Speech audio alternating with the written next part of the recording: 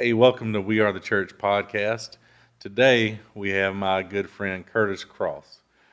Curtis is the media pastor at Great Commission Lake City, and he's a comedian, entrepreneur, and does a little bit of everything. Welcome, Curtis. Hey, thank you so much, man. I'm excited to be here. Yeah, man. Well, I met you through church, and you really welcomed me with open arms and welcomed me to a camera to help you video the church services, and so I've appreciated your friendship.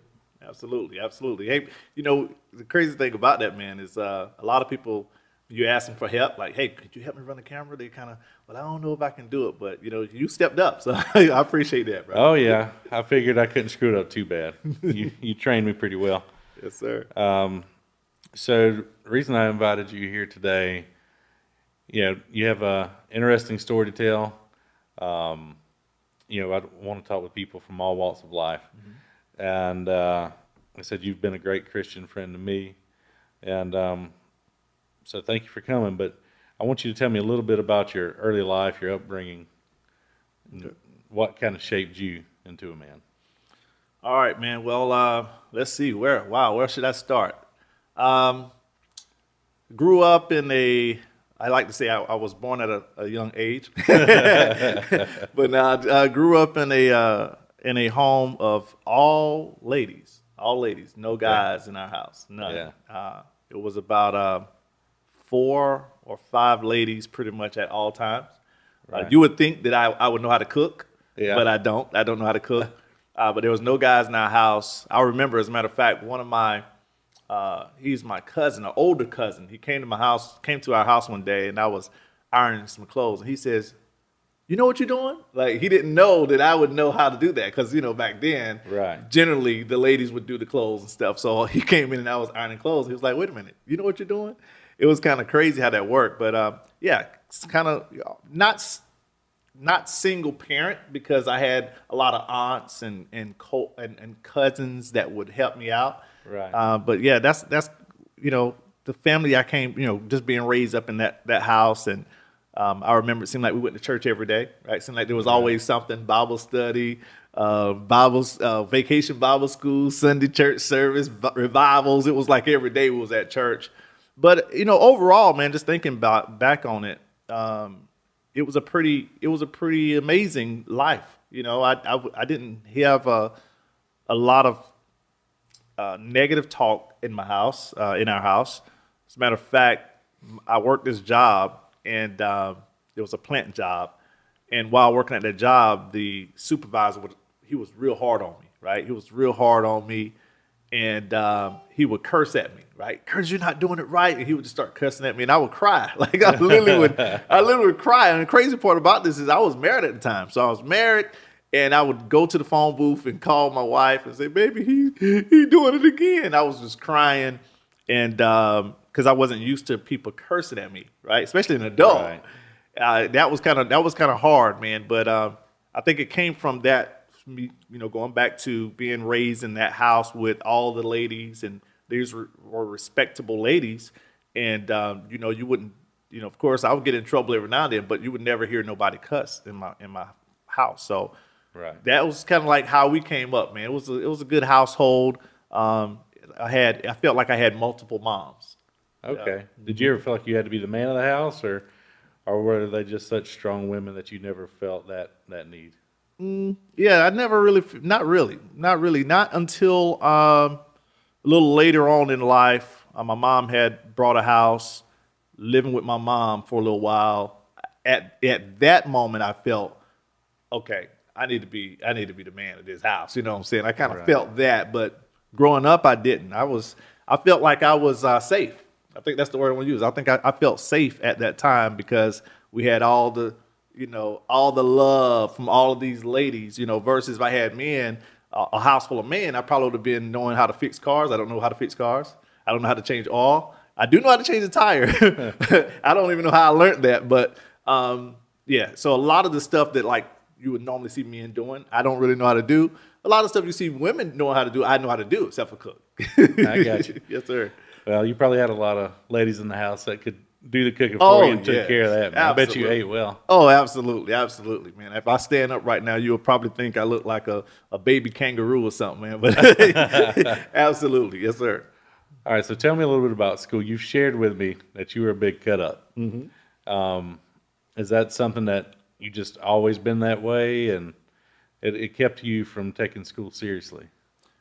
Yeah. So I failed the 5th grade, I failed the 7th grade, and I failed the 9th grade in school. I tell this story often, and people think he's just making something up, like maybe to try to get some people to laugh. But no, it's the truth. I failed the 5th, 7th, and 9th grade in school, and I'm hoping they never go back and check the roll or check the scores. I probably never really graduated. I don't know, man.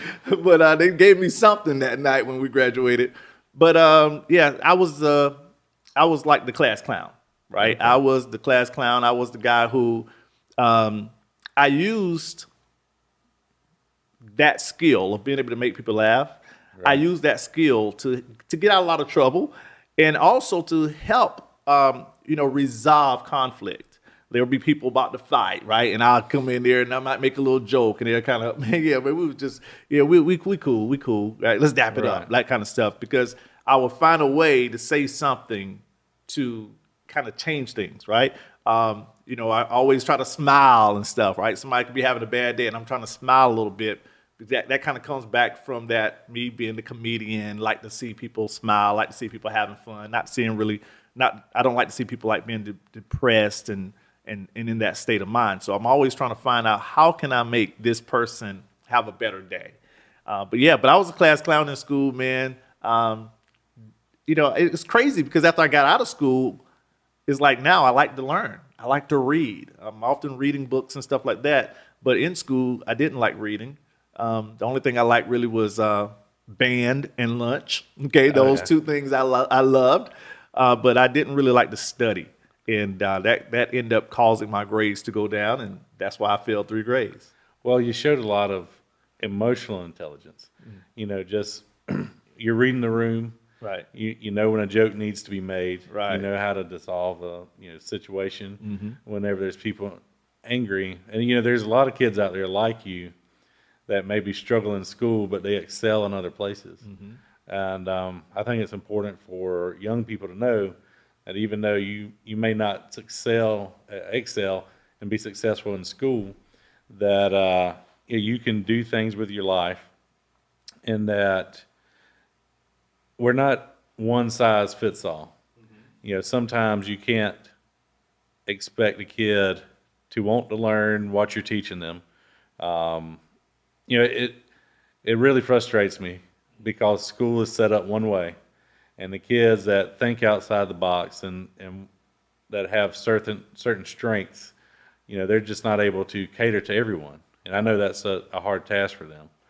Right. But you seem to be able to overcome that. Absolutely.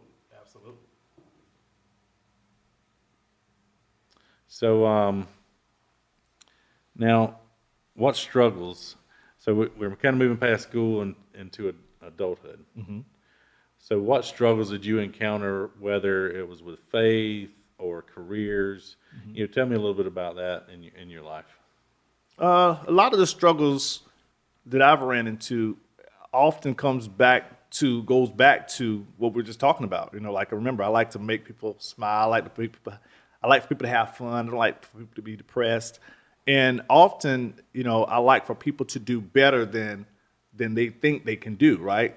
And that kind of it's a struggle for me, right? It's a struggle for me when I have, maybe someone I'm trying to help in life with any situation, and I see that they can do more. It's almost like the coach in me comes out. I want them to do better, but they're holding themselves back. I struggle with that. I've ran into struggling with kind of the same type of thing when it comes to church, right? I want people to go to church, right? Find a church where you're getting the word, be happy, love on people. And, maybe they're like, I don't see the need, right? I kind of struggle with that. It's like I want to, without forcing it on them, like, how can I get that person to understand what I'm trying to say without them feeling like they're pushed, to a decision, so to speak. Also, here's one. So generally, if growing up, I had friends that would like to party. I wanted to go to the party, and we wanted to come out with this. I struggled with that. So even times where I would go, I didn't really know how to dance. Or if I knew how to dance, it would be like the old school dance moves. You know what I'm saying? So I would struggle. It's like, man, I don't want to look like, some goofball over here in the corner. But it's kind of like, because I didn't have the male figures in my house, I wasn't taught like, okay, Curtis, here's how you act when you want to date somebody. Well, here's how you ask the ladies out. Like, I didn't really know how to do that. So most of the relationships that I've been in was the ladies kind of like approach me, because I didn't know how. It would be like, we like each other, but I ain't saying nothing. You know what I mean? So I'm gonna just stay over here by myself. But yeah, man, that's just some of the things just kind of come to mind right off. I like helping people, man. I want everybody to do well. I think everybody can do well if they put their mind to it, right? We're gonna do well at the things that we want to do well in most cases. A person can say, well, I'm not good at doing this. So if they say I'm not good at doing this, they typically won't try to learn it. They'll focus on the things that they're good at doing. Yeah. So where me, I like challenges, right? I might not be good at playing golf, is a good example. I can't play golf very well, but I'm better now than I was a year ago. So I'm taking the challenge of, I want to get better. I want to excel. So if it's a challenge, I'm for it. Okay, well, tell me about meeting Miss Bev, Uh-oh. your lovely wife. All right, so man, where do we start? Okay, so I was in this. I was at it was a basketball game in our community. It wasn't. I'm from Marion. It wasn't Marion, but it was in a city. I think they call it Terrace Bay. It was Terrace Bay High School. There was a game going on, and I said I was going to go. I just wanted to go. I think the reason I really wanted to go because I had just got a car. I just got a Honda Accord, and I think I wanted to go show off. Maybe that's what it was. I don't remember. But so I get there to the school, and I see Bev. Now the reason I knew it was Bev is because my wife and I, we grew up together. Right. My mom used to babysit her. Her mom, my wife's mom and dad are pastors, so they were on the road quite a bit. So when they were on the road, my mom would keep her. And at the age of I probably was about 5 or 6, I told Bev that I was going to marry her. Oh, wow. I said, I'm going to marry you. Actually, we have the picture of that day right now. That's awesome. And I told her I was going to marry her. And, of course, we didn't get married right then, of course. But it was for a while, I didn't see her. Right. And I guess it was because she's got a little older. They can kind of, take care of themselves at that point. And they would travel with their mom and dad often. So I didn't see her. It was a long time since I seen her again. So I went to the game this night, driving my new car, and I see her in the audience. I'm like, this Bill. I'm like waving and stuff. It's like that. And coming back from that game, I'm driving my car. I look ahead, and it's Bev, right? So I'm like, that's Bev. So I'm trying to show off, and I go around her, pass her, throw my hands up like this. And I keep driving. Next thing I know, she's passing me. She's throwing her head up. I'm like, you ain't going to beat me. You know what I'm saying? I'm Curtis Cross. So I drive a little faster, and I pass her again. And I think she passed me, and I let her pass her the last time. And she pulls over at a gas station, in Marion. So she pulls over the gas station. Like, hey, I got to pull over too. You know what I'm saying? So I pulled over the gas station. I didn't need nothing from the gas station, but I went in. And I'm just grabbing a couple of things that I didn't even need. And she's at the counter. I see her at the counter, and she's about to pay for her stuff. And I'm like, nah, I got to take care of this. You know what I'm saying? So I went over there. It was just a couple of dollars. And I'm grateful because I didn't have a lot of money. So, I said, I got this. And I paid for it. And it kind of started from there. One of my friends that we all went to church together, and he was like, hey, Bev said, what's your number? And I was like, yeah, I'm in there. You know what I'm saying? So I gave her my number, and that's really how it started, man. So we all the way back in the day, we were raised together, didn't see each other for a while, went to this game that kind of refueled it. She asked for my phone number. I remember the number I gave her was one of those. I don't know if you remember, back in the day, we had these bag phones. that you can like ride in your car with. Oh, yeah. Yeah, I had one of those bag phones. And I knew that her parents wouldn't have nobody at her house late. I knew that, right? So I remember I pulled over at a Burger King and we are talking on the phone. Man, I bet we talked on the phone till probably 3 or 4 in the morning. Wow. Like that phone bill was so, like I never paid that phone bill. Okay. We got a confession, everybody. We got a confession. I never paid that phone bill. But yeah, man, that's where it started at, man. And you know, it's pretty amazing, man, because I always said that when I get married, and I actually forgot about, you know, me telling me about to marry her back then.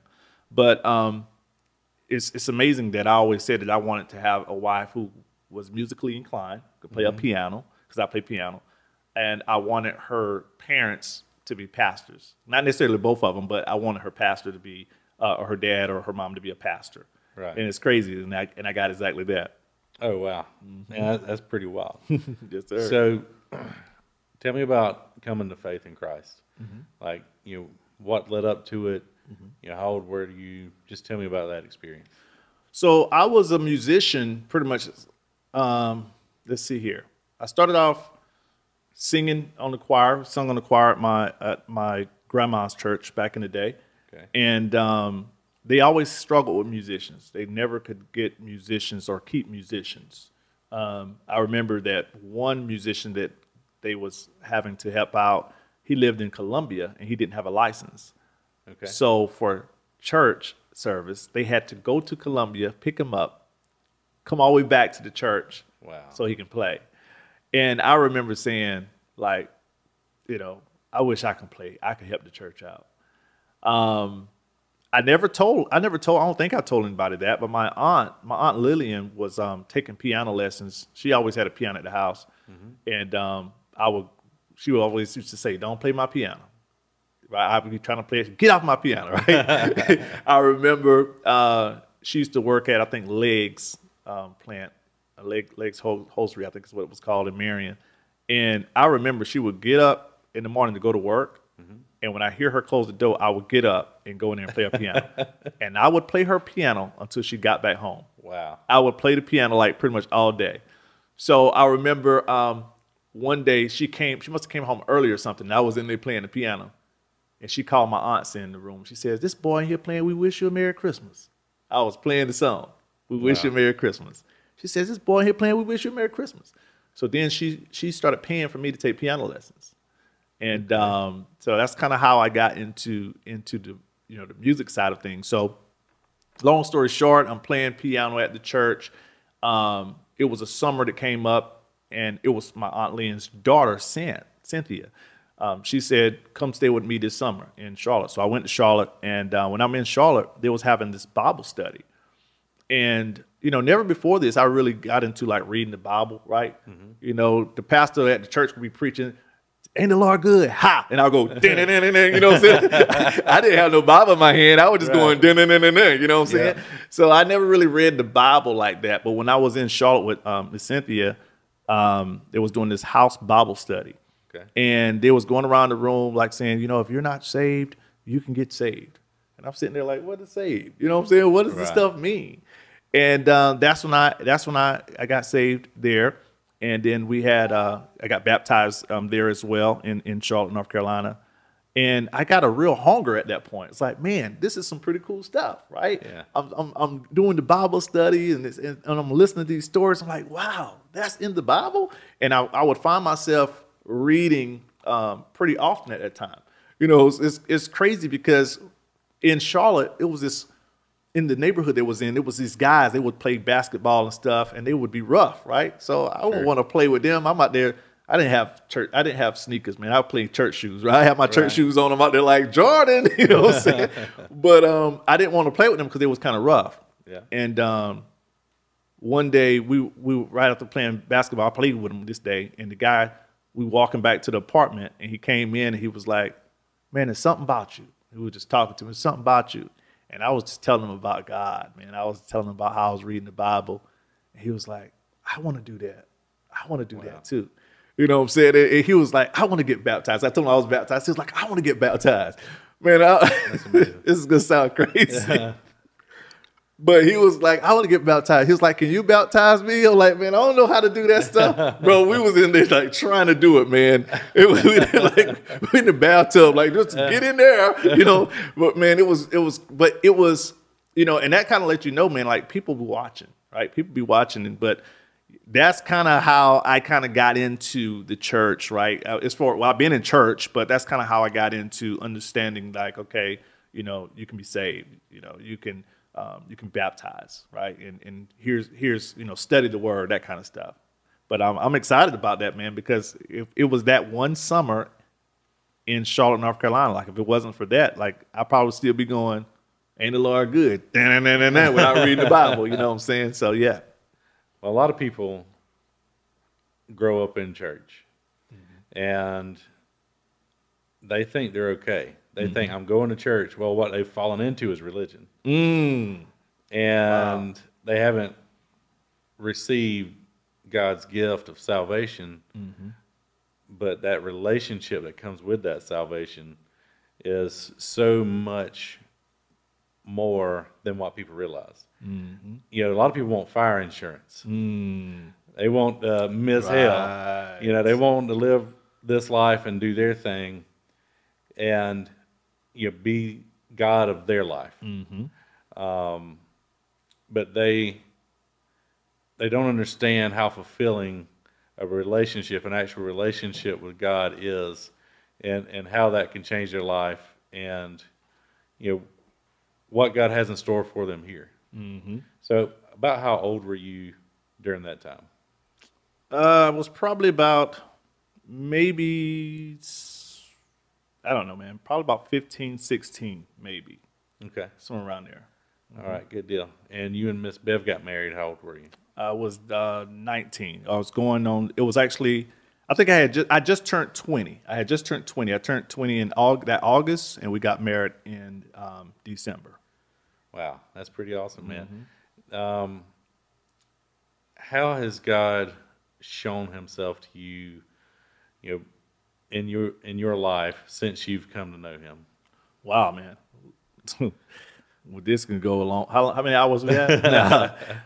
Man, so, you know, the biggest thing here recently that pops into my mind is, of course, during the pandemic, our family, we've always been, you know, pretty careful, right? We're going to do the face mask, stuff like that, try to be careful. And my daughter started feeling ill. She started being kind of weak. And we were like, how old is she? She at that time she was 15. Okay. So she was 15, and she started feeling real weak. So my wife would take her to the doctor. The doctor would say she's dehydrated, right? Just give her some fluids. Okay, cool. We'll give her some fluids. Make sure she's drinking the water. She started not acting like herself. She started losing weight, like a lot of weight. Wow. And when I knew something was wrong, is one day I came in the room. And she was looking all weak. And I said, you want to ride with Daddy? You want to ride with Daddy? You want to ride around the block? And she was like, no. And that was kind of odd because, like, normally she'd be like, yes, right? So she was like, no. And she was like, but I got to use the bathroom. I said, okay. So she gets up, and I'm trying to help her because she was getting skinny. I'm trying to help her, and I'm touching, like, her hand and her arm. She's like, ooh, ow. And I'm like, it hurt when I touch your arm? So my mother-in-law came over, and I'm glad my mother-in-law just happened to come over. My mother-in-law, and I told her what was going on. She said, we might need to take her to the emergency room. And I'm like, okay. So we took her to the emergency room. My wife calls me crying. They're saying that she's not in good shape or whatever. And I'm like, it's okay. God got us. Right? I remember saying that, like, God got us. I was like playing the piano. I was practicing the piano at the house. And I remember, it's all right. God got us, right? And so we get off the phone, and next thing I know, they were saying that they're going to have to take her to Florence. Okay. I'm like, oh, no problem. Take her to Florence. So we take her to Florence. And while she's in Florence, I'm in there trying to make it, like, doing little dances and stuff, trying to make her laugh and stuff. She's smiling a little bit, but I could tell she's kind of weak. So the doctor said we're going to have to take her to Charleston, South Carolina. So I'm thinking, like, okay, Charleston, South Carolina, when? When do you want to do that? And he says, tonight. I'm like, that tonight? He says, yes, the helicopter's on the way. I'm like, the helicopter? Like, what's going on? So you have a 15-year-old, otherwise normally healthy, young 15-year-old girl. Right. And now all of a sudden the doctor feels like it's urgent enough to airlift her to Charleston. Right. That's right. got to be so scary. Scary, bro. Scary. So they actually calls in the I don't know what you call him. I guess the priest, right? To come in and pray with us and stuff. I'm like, what's going on? And the doctor says before they airlift her, we're gonna need to put this tube like in her neck. I'm saying, okay, all right. So we had to sign some stuff, and they go to put this tube in her neck, and she codes, like she literally dies like for like 11 minutes, and they're sitting there pressing on her and stuff, and we could see everything. There was no shield. We was like right there by her.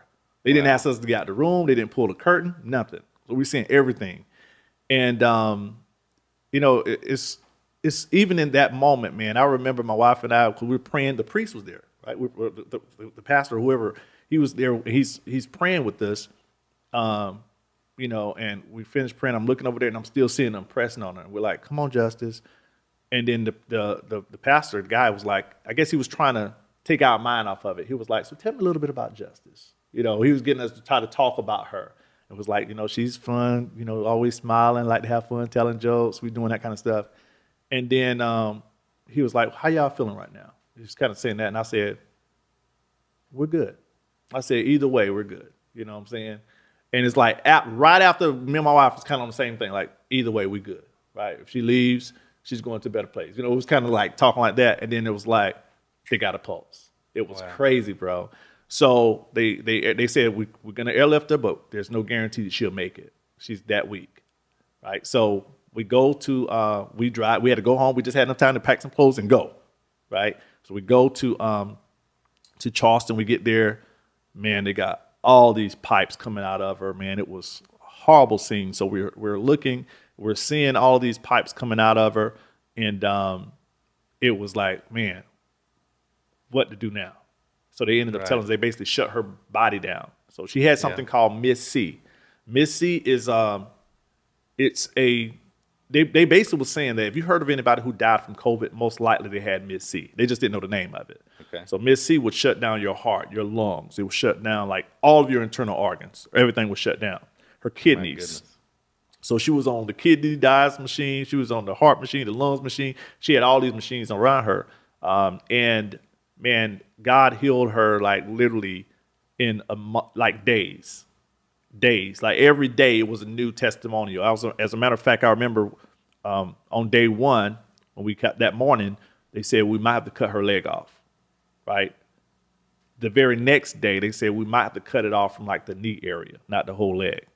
Right. This is no joke. The very next day, we might have to cut it off at the ankle. The very next day, we might have to just cut off some toes. Wow.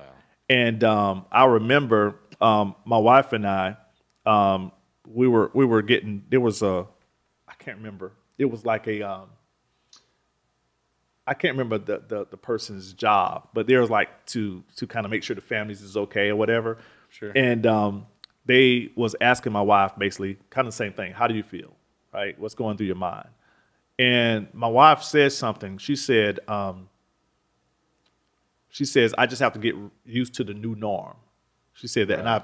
And it kind of did something to me when she said that. I just have to get used to the new norm. And after that lady walked off, I said, "Babe, we can't do that." She's like, "What are you talking about?" It's like, we're not speaking the same thing, right? Yeah. She was saying we have to get used to the new norm. Now, the new norm, I've never heard of anybody use that new norm phrase until this pandemic, right? Nobody's ever used the new norm. It just don't even sound right. So I was like, no, I'm believing in complete healing, right? I'm believing in complete, everything is back 100%. And she agreed. Yeah, you're right. So we stopped thinking, she stopped thinking new norm. And when she was saying new norm, she was thinking, what if she had to walk with some crutches? Sure. What if she had to have a wheelchair? That was the mindset coming behind the new norm. And I was like, no, we got to be speaking the same thing, right? And we did, man. And it was like, boom. So much so that the doctors and the nurses, they was coming in like, you're our miracle child. Like, wow. This is a miracle. They actually, matter of fact, they're putting her in a lot of the textbooks for the Charleston Medical School. Sure. They're putting her in the textbooks. It's amazing. Crazy, bro. Yes. It really shows your faith in God, you're Miss Bev. I have 3 children. I cannot imagine watching them try to bring my child back to life. Yeah, bro. And, that's something that only God can give someone peace in that moment. There's nothing like a love for a child. Right. And, for God just to put you in that place to where, it's in God's hands and she's going to be fine either way. Right. That's a testament to your faith, but that's also a testament to God that's how much he has us. That's right. We're going to be fine either way, no matter what goes on in our lives. And although I've never experienced it, I've heard often that's the worst thing anyone can go through is the loss of a child. Right. And I've seen people recover from that. And, and I know that, only God can help through that type of thing. And so where do things stand today, with your daughter? Man, she's back 100%. She's back running and jumping. She just went to a checkup a couple of days ago, about 3 days ago, actually. And everything is well. It's the checkups now is really turning into case studies. They're just studying her right now. And, just kind of going back, getting a paper trail together, so to speak. But yeah, man, she's back to justice. Yes, sir. Amen. Well, I got one more question for you. Okay. Ever since I've known you, you've been high energy, super positive, kind of speaking to where you want things to go in your life, and you encourage others. You've encouraged me through some hard times. Has your mindset always been that way, or was there a time in your life where you were struggling maybe financially or something else to where something happened and gave you that positive attitude where God brought that change in your life? Yeah, definitely. We've been on both sides of the spectrum. Man, my wife and I first got married. I used to say broke as a joke. Yeah. We was broke as a joke, man. We moved into this 2-bedroom block house. There was no insulation. There was probably about a 2 or 3 gap space up under the front door where lizards and stuff would come in the house. It was a cement block, cement floor. So, and I'm saying that to say it was very cold in the winter. Oh, Right? sure. It snowed one time and you could literally see your breath in the house. Wow. Like we go, and you can see it. You know what I'm saying? So, but we loved each other. You know what I'm saying? Yeah. It didn't all the way matter because we loved each other so much, man. But I wanted it better, right? I wanted better for us. My wife got pregnant. We was gonna have my son Justin, Okay. and at that point is when I was like, I got to have a better life for them, right? I gotta make it work. I don't know how I'm gonna make it work, but I got to make it work. Because at this time we was paying. I don't know if you heard of those buy here, not those checking advance places. Checking the cash, Yeah. national check advance. I owed all of them. Okay, Right. I owed every single last one of them. Man, it was like borrow from Peter to pay Paul. Yeah. Yep, that was me. I was doing all the disciples. I was paying them all. But it got stressful because eventually it catches up with you, right? Eventually everybody's due. So I remember sitting at home one day, and I used to call it my church face. I had a church face. Yeah. I had a church face. I'm not doing very well, but I'm struggling, but I'm smiling, right? I'm Right. like, it's gonna work out, so to speak. My mother-in-law come in the house. She's like, "Hey, Curtis," I'm like, "Hey." I had my little church face on. She was like, "What's wrong?" I said, "Nothing. Nothing's wrong," right? She said, "Yep, something's wrong." I said, "Everything is good. Praise the Lord." She says, "Nah, something's wrong. What's going on?" And I just boo crying, man. I'm crying. I'm telling them, I'm saying, I can't pay all these bills. You know what I'm saying? And that's something that's like the last person you want to tell is your mother-in-law, right? Yeah. It's the last person I want to tell that we're struggling with bills. And, You got that pride, and you want to take care of her daughter and your Exactly. wife, and Exactly. yeah, that's rough. So I'm in there and I'm telling her I got these taking advance loans and stuff, and she says, "Come get in my car." And I'm thinking she's about to just tell me off, right? I'm thinking Yeah. she's about to really stick it to me. I'm messing up right now. I got her daughter, You know, we about to have, you know, kids and all this stuff. Sure. So she gets me in the car and she cranks the car up and we leave. I'm thinking like, oh, she's about to take me to her dad. This is worse than this is worse than I thought, man. You know what I'm saying? I'm really in trouble now. So she ended up going to each one of those checking advance places and pays them off. Wow. She literally goes, how much you owe that one? 320, pay it off. How much you owe that one? 340, right? It was something like that. Like she was like going and we're paying them off. And man, I felt like, you know, it's like everybody need help sometime, right?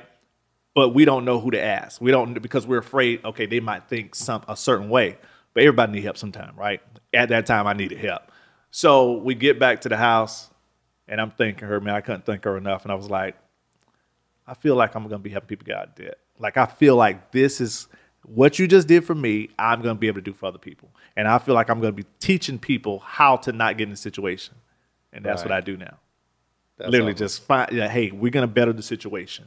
Because I've been there, right? So it's like you can learn something. You can learn to learn, or you can learn to teach. So I want to learn, and now I'm going to teach it. And then when I teach somebody, I want them to learn so that they can teach it. Now we can help a community. So that's how it works. Yeah, you know, life is stressful enough. And then whenever you add financial stress.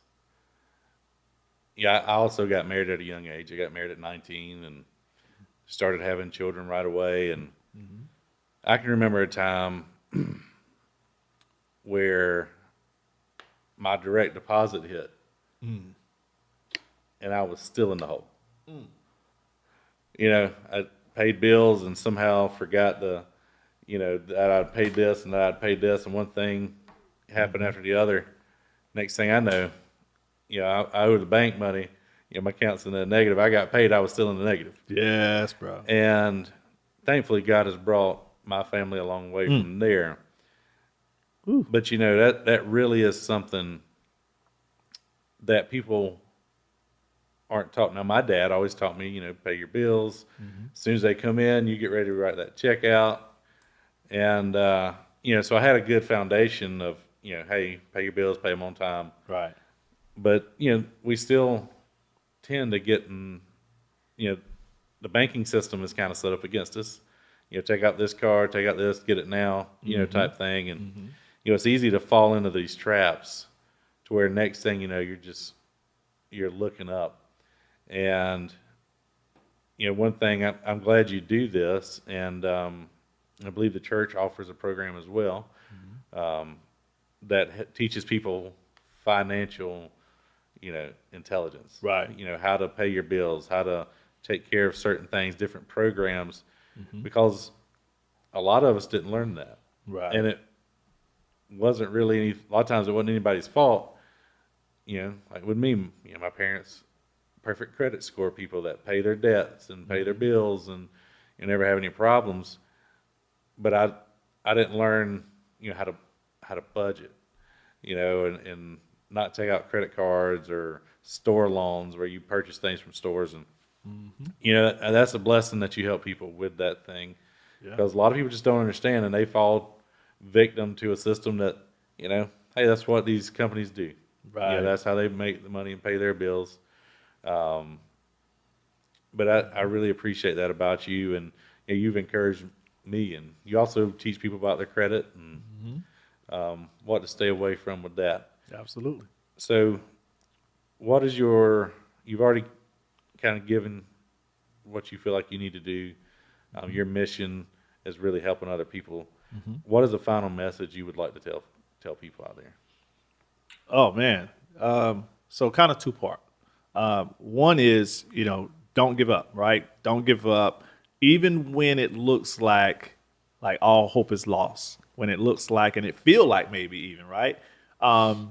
That you can't get out of a situation, that something is not able to be repaired, don't give up. I always tell people to inspect what you expect. That basically means just to check your progress, right? If my goal is to go from A to D, then I want to see in 30 days, did I make it to B yet? right? If I haven't made it to B yet, why didn't I make it to B yet? Let's tweak that to get to B. 30 more days.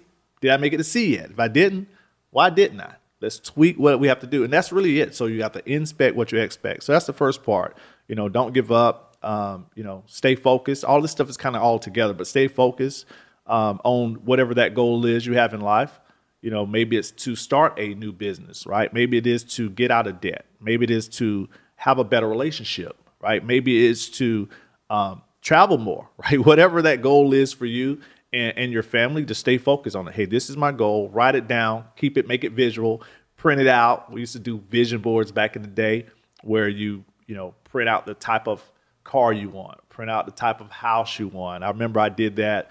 My wife and I did that years ago.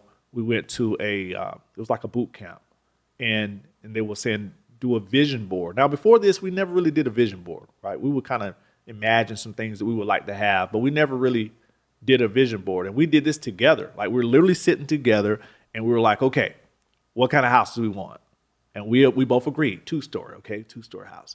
How we want our kitchen to be laid out. And we drew it out. And I remember putting in there, I wanted like a meeting room. I wanted a meeting room in the house. And I wanted to have like a booth where, you can have a DJ set up. And I wanted a game room for the kids upstairs.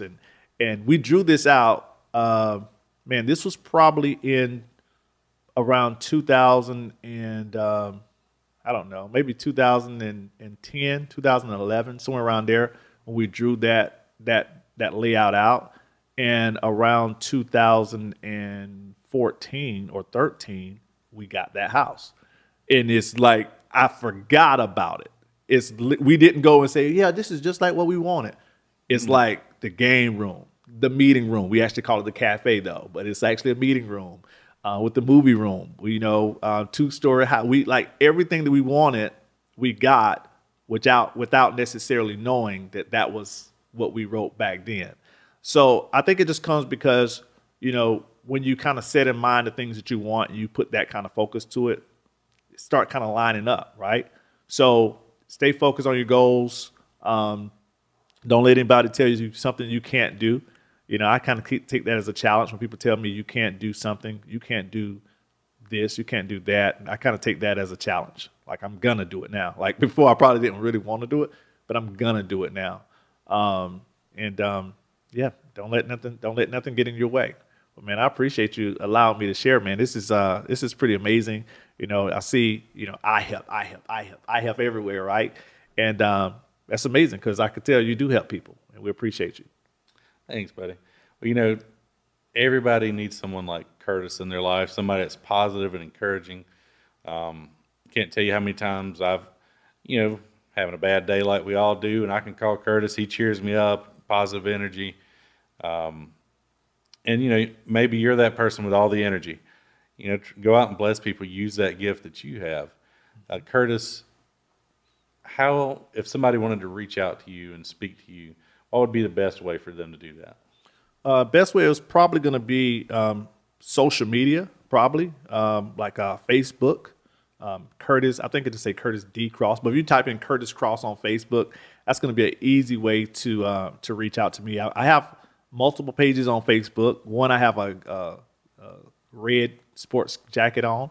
The other one, I have a gray sports jacket on. That's a way to follow me. Instagram also. Yep, Instagram. Curtis Cross, I think it's Curtis Cross Team on Instagram, and you can follow me there. Hey, I'll be with Daniel. So they reach you, they're going to reach me at the same time. There you go. Absolutely. Yes, sir. Well, I thank you for taking the time to be here, Curtis, and just sharing your story and your life with us. It means a lot. And that's going to conclude today for We Are the Church podcast. I hope you'll join us again. And we just want to try to be a blessing and bring people like Curtis to you. Thank you.